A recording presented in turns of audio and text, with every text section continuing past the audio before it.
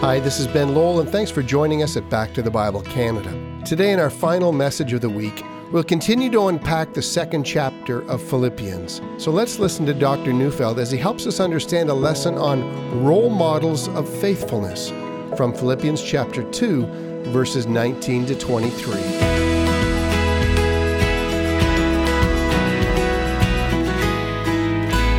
We all need heroes, role models, and examples. How often have you heard of a star athlete telling of an older athlete whom he or she idolized from childhood and who has inspired them? You know, sometimes the young up-and-coming star athlete will even be on the same playing field or ice surface as that athlete whom they had admired from childhood, even competing with them, yet feeling an overwhelming sense of awe at having achieved the privilege of now playing in the same arena. Think of Hollywood stars who speak of older actors and actresses that they have patterned their career after. But that's not just true of the famous. How many great doctors or scientists or skilled tradespeople were inspired by one certain teacher who opened up a world of fascination to them and who inspired them to reach even greater heights? The list just goes on and on. One outstanding example, one great role model can have an amazing influence over an entire generation. That's why what I'm about to say is so very important. When we're still new in the faith, we need Christian role models of faithfulness. Often a young generation of believers is condemned to mediocrity because they didn't have this. Jesus in Luke 6 verse 40 said, "A disciple is not above his teacher, but everyone when he is fully trained will be like his teacher." You know, the fact is, we do become like the people we admire. In the faith, that's especially important. If you're young and in the faith, you need a great role model that you can emulate their doctrine and their way of life. Hebrews 13 verse 7 says, "Remember your leaders, those who spoke to you the word of God. Consider the outcome of their way of life and imitate their faith." So a good role model or a hero in the faith is someone who can show you what Bible doctrines, commands, and living by faith looks like in real, practical, everyday life. Just watch them, imitate them, and you'll love the Lord like they do. They'll teach you how. Okay, when we were young in the faith, we needed good mentors and good role models, excellent heroes who will teach us how to live the Christian faith. But when we get to be mature in the faith, we need to move from simply needing role models to becoming role models ourselves. Others need to watch us and become like us. But what kind of role models are good ones? What do they look like? And how can we know if we have a good one or if we are a good one? Well, here in Philippians, we're about to encounter two test cases, two men who served as excellent role models in the Philippian church. Today, we'll observe the first one, and in the next program, we'll observe the second. Now, before we look at who they are, and why they are what they are, might I just remind you of what Paul has been teaching. Back in chapter 1, verse 15, he told of some who preached Christ accurately, but were motivated by rivalry or envy. That's not a good role model. And then chapter 1:27, he's urging the Philippians to make sure that their lifestyle, their daily life was worthy of the gospel. And then in chapter 2, verse 4, he started describing a lifestyle worthy of the gospel. So he encouraged them to think of the interests of others before they considered their own interests and needs. Then he called them to radical obedience, even calling them to imitate Christ's obedience of his Father. And ultimately, every single believer will want to have the attitude of Jesus or Jesus as their ultimate role model that teaches them to live worthy of the gospel and so also advance the gospel of the kingdom. You know, all of that's great doctrine and great instruction, and yet it's still too theoretical. Isn't there someone who can model that, who can flesh that out in real experience? And right here, Paul tells the Philippians of two people that both he and they know, two people they interact with, and will do that for them. I'm going to read the entire text, chapter 2, verses 19 to 30, so we'll get a feel for the entire thing. But I'm only going to be teaching today on verses 19 to 23, leaving the last part of that passage, verses 24 to 30, for the next broadcast. Well, let's read it. "I hope in the Lord Jesus to send Timothy to you soon, so that I too may be cheered by news of you. For I have no one like him who will be genuinely concerned for your welfare. For they all seek their own interests, not those of Jesus Christ. But you know Timothy's proven worth, how as a son with a father, he has served with me in the gospel. I hope, therefore, to send him just as soon as I see how it will go with me, and I trust in the Lord that shortly I myself will come also. I thought it necessary to send to you Epaphroditus, my brother and fellow worker and fellow soldier, and your messenger and minister to my need, for he has been longing for you all and has been distressed because you heard that he was ill. Indeed, he was ill, near to death, but God had mercy on him, and not only on him, but on me also, lest I should have sorrow upon sorrow. I am all the more eager to send him, therefore, that you may rejoice at seeing him again, and that I may be less anxious. So receive him in the Lord with all joy, and honor such men, for he nearly died for the work of Christ, risking his life to complete what was lacking in your service to me. Now, you might notice how different these two men are. Timothy, well, he's Paul's second in command. He's what we might call a full-time pastor. And Epaphroditus, well, he's most likely not that. One Bible teacher called him a gospel gopher. He's not high profile like Timothy. In fact, outside of this book, we'll never hear of him again. But when someone was required to travel from Philippi to Rome, well, he's your man. In other words, he's around to do whatever needs doing. So from the outset, do you see the difference between them? One's a high-profile pastor, and the other a man who volunteers in his local church and simply does what needs doing. And yet both of them are heroes. Both are role models of the very thing that Paul is speaking about. Both men have fully embraced the mind of Christ. So for today, let's get a picture of a high-profile pastor who really has embraced the mind of Christ. Let's consider Timothy and see in him a portrait of a faithful pastor. Well, let's start at verse 19. I hope in the Lord Jesus to send Timothy to you soon, so that I too may be cheered by news of you. See, I noticed Paul will not release Timothy to Philippi immediately. He will release him soon, but not quite yet. Now, part of the reason for that is that although Paul expects to be released from his Roman imprisonment, he's not completely sure. Of all the people he wants with him when things get tough, when he might face an imminent death sentence, well, it's Timothy. Remember also that later on in his second Roman trial, Paul knows that he's going to be executed, and so he writes in his last letter, and to whom does he write? Well, Timothy. And what does he say? Well, in 1 Timothy 4, verse 9, he says, "Come to me soon." So there's no one better at your side when you're facing death than this young man. And here's a second reason he won't send Timothy immediately. In verse 23, Paul says, I hope, therefore, to send him just as soon as I see how it will go with me. Now, at first glance, that seems to say no more than what I've already said. Timothy will stay until it becomes clear whether Paul will live or die, and if he dies, Timothy will be at Paul's side, encouraging him to be faithful until the end. Paul has no one like him. But a second glance shows another concern. If Paul dies, Paul trusts no one else more than this young man who will faithfully recount to the Philippians all the details of his trial, whether that ends in life or in death. Remember back in chapter 1, verse 18, where Paul says, I will rejoice. We noted then that Paul was expecting that when he stood before Caesar's tribunal in order to state his defense, Paul was looking forward to a special empowering of the Holy Spirit that would give him both courage and wisdom to proclaim the gospel to the elite of Rome. What Paul has in mind now is that Timothy would stay long enough to see how Paul is proclaiming the gospel boldly in the face of hostility, and that the blow-by-blow description of what happened would be reported back to the church in Philippi. See, I can almost imagine how this worked out. It's Sunday morning in Philippi, and the church meets for worship. The trial of Paul has ended, and Timothy shows up to preach that Sunday. Perhaps his message comes from Christ's own words recorded in Luke 12, 11-12.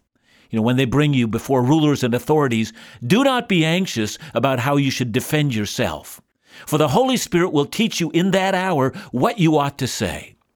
And then I can imagine Timothy recounting how that promise of Jesus proved true. He would have recounted all the details of the trial, the times when Paul was under duress, and how the Holy Spirit came upon their partner, Paul, and how he did them proud.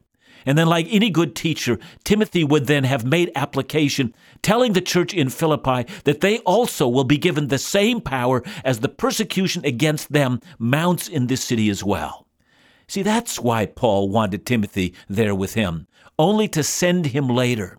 The role that he would play, because of his gifts in preaching, would be applied to a great effect to that church. And when we come back, we will see why it is that this man is such an excellent role model, both for the Philippians and actually for us today as well. It's true. In the Christian's life, having a solid role model and also becoming one is critical in our growth and maturity. It's at the heart of biblical discipleship. In every generation, there is a need for faithful, committed men and women to lead other believers and be examples for the body of Christ. We're getting a sense of the key role that Timothy played in the life of Paul and the church in Philippi.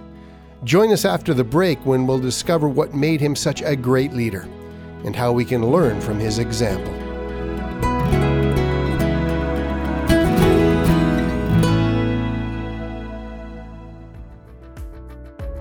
What a time in history. In one sense, who would have imagined? In another, the Bible suggests that we should expect such times. In either respect, it is certainly a reminder of those things that matter most: our love for God, our love for family, and the calling each of us has as children of God to share the good news of Jesus Christ. This is the mission of Back to the Bible Canada, and we're so grateful that as a result of so many people across the country who give so generously and many sacrificially, that this mission continues. So thank you. Your commitment to giving allows this Bible teaching ministry to sustain its programming every day. So coast to coast, to each of you, we express our gratitude, and please be assured every gift of any amount is so appreciated. To know more about the ministries of Back to the Bible Canada and all the Bible teaching resources available, call us at 1-800-663-2425 or visit backtothebible.ca.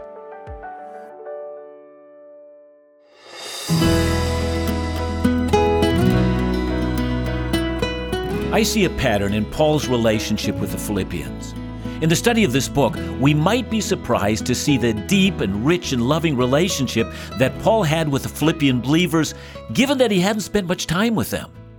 And the answer to this must be Timothy. When Paul wanted news of how the Philippians were doing, Timothy was there to report.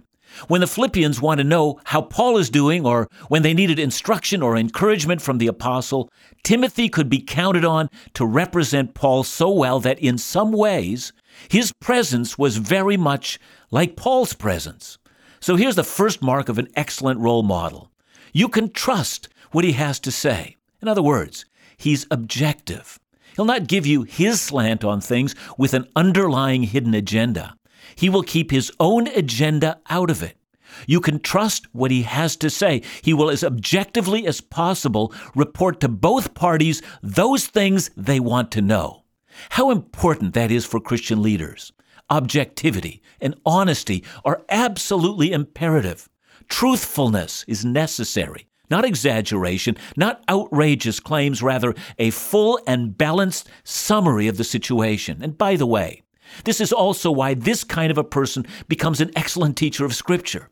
I mean, what after all is Scripture but a recounting of the things taught by, the apostles and the prophets? A good Bible teacher or a preacher labors to keep his own agenda out of the text and can be counted on to teach in such a way that what he does from the pulpit or in another setting is exactly in line with what would be done if Paul or Peter or John or Matthew or someone else were there teaching.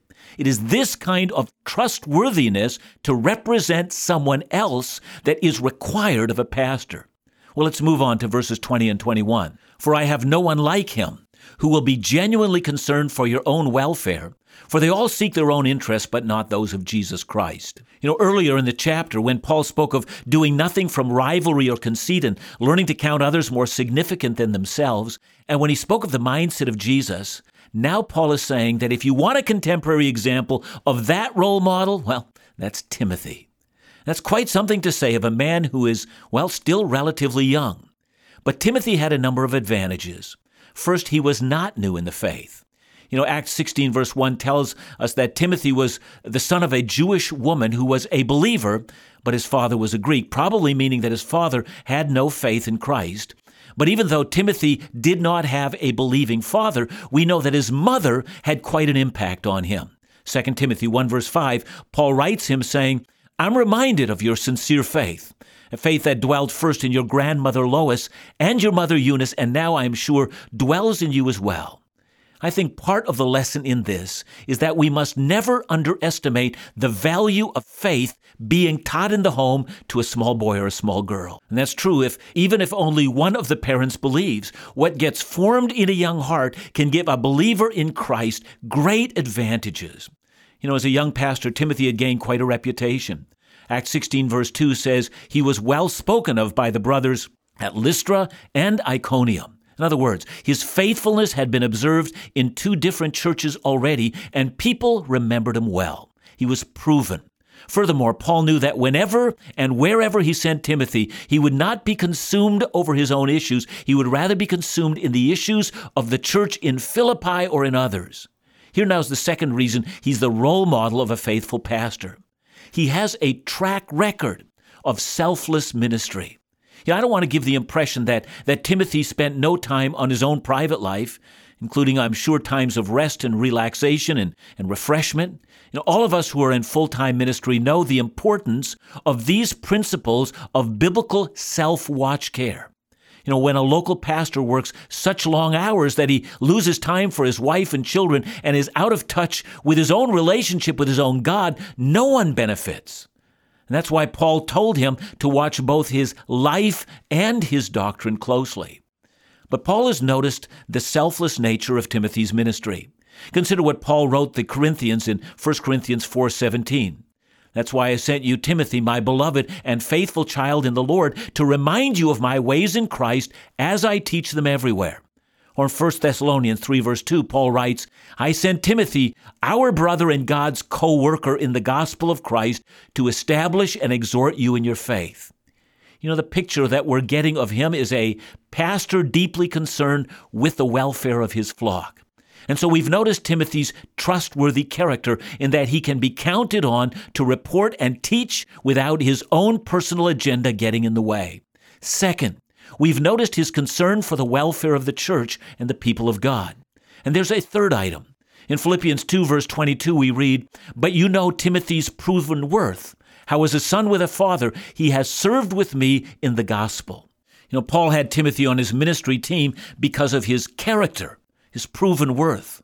Paul knew that when he wasn't around, Timothy would conduct himself in the exact same manner as when he was around. Timothy had mastered the lessons taught in Paul's seminary and had become his lieutenant. After all, Paul was an apostle, and to him had been entrusted the mysteries of Christ. So Timothy was quite content not to teach his own ideas, but to faithfully repeat only that which Paul taught. So wherever Paul sent him, he would faithfully teach the doctrines taught by Paul.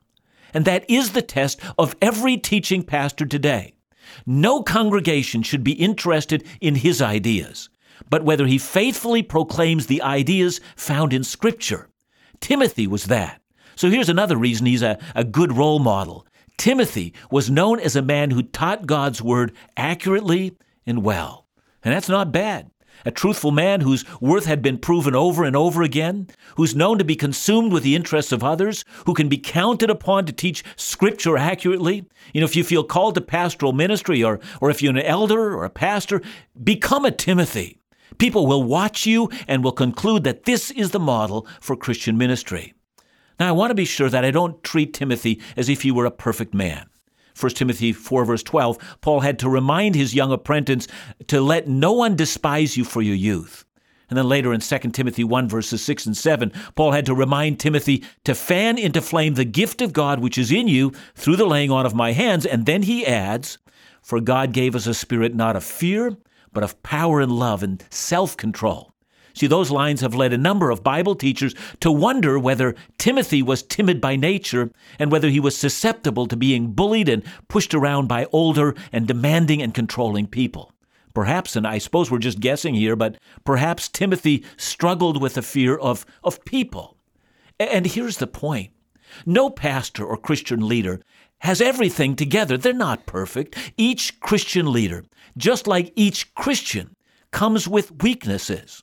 But the kind of weaknesses that Timothy had, things that he needed to work on, did not disqualify him from ministry. Indeed, Paul's statement in 1 Timothy 5:23, in which he encourages Timothy to use a little wine for the sake of his stomach and other frequent ailments, may indicate that the stress of ministry affected him physically.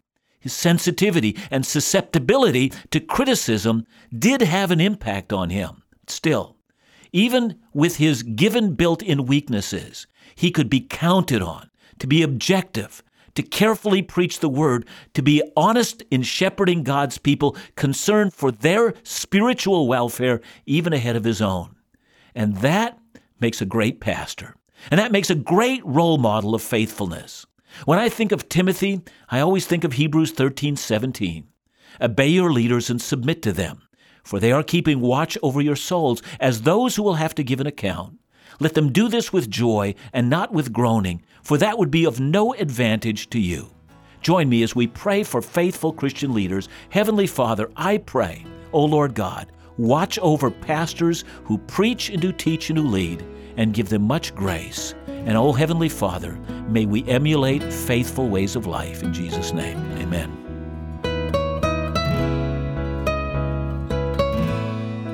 John, great message, but really quickly, how do we keep our own personal prejudices out of the Word of God? Yeah, it's hard to do, but I do think that every single person who is called upon to preach the Word of God has to spend the time in the text and has to test their own understanding of the text against what others have said, and go back to the text over and over again and make sure that we say it in the way that God actually said it. I mean, that's the short answer. There's a longer one. Today, as we've looked at the character of Timothy, we get a great sense of the kind of leadership that honors God and His people. But these principles apply not only within the leaders in church, but those who are just ordinary believers, those who in some way influence the people in their own lives. I hope that this message has been a blessing to you, especially if you're mentoring and leading others. Let us be thankful for the godly leaders that we may know, and ask God to raise up more men who embody the example of Timothy. Do listen again next week as Dr. Neufeld begins week 4 of this series on Philippians. Back to the Bible Canada, leading you forward in your walk with Jesus every day.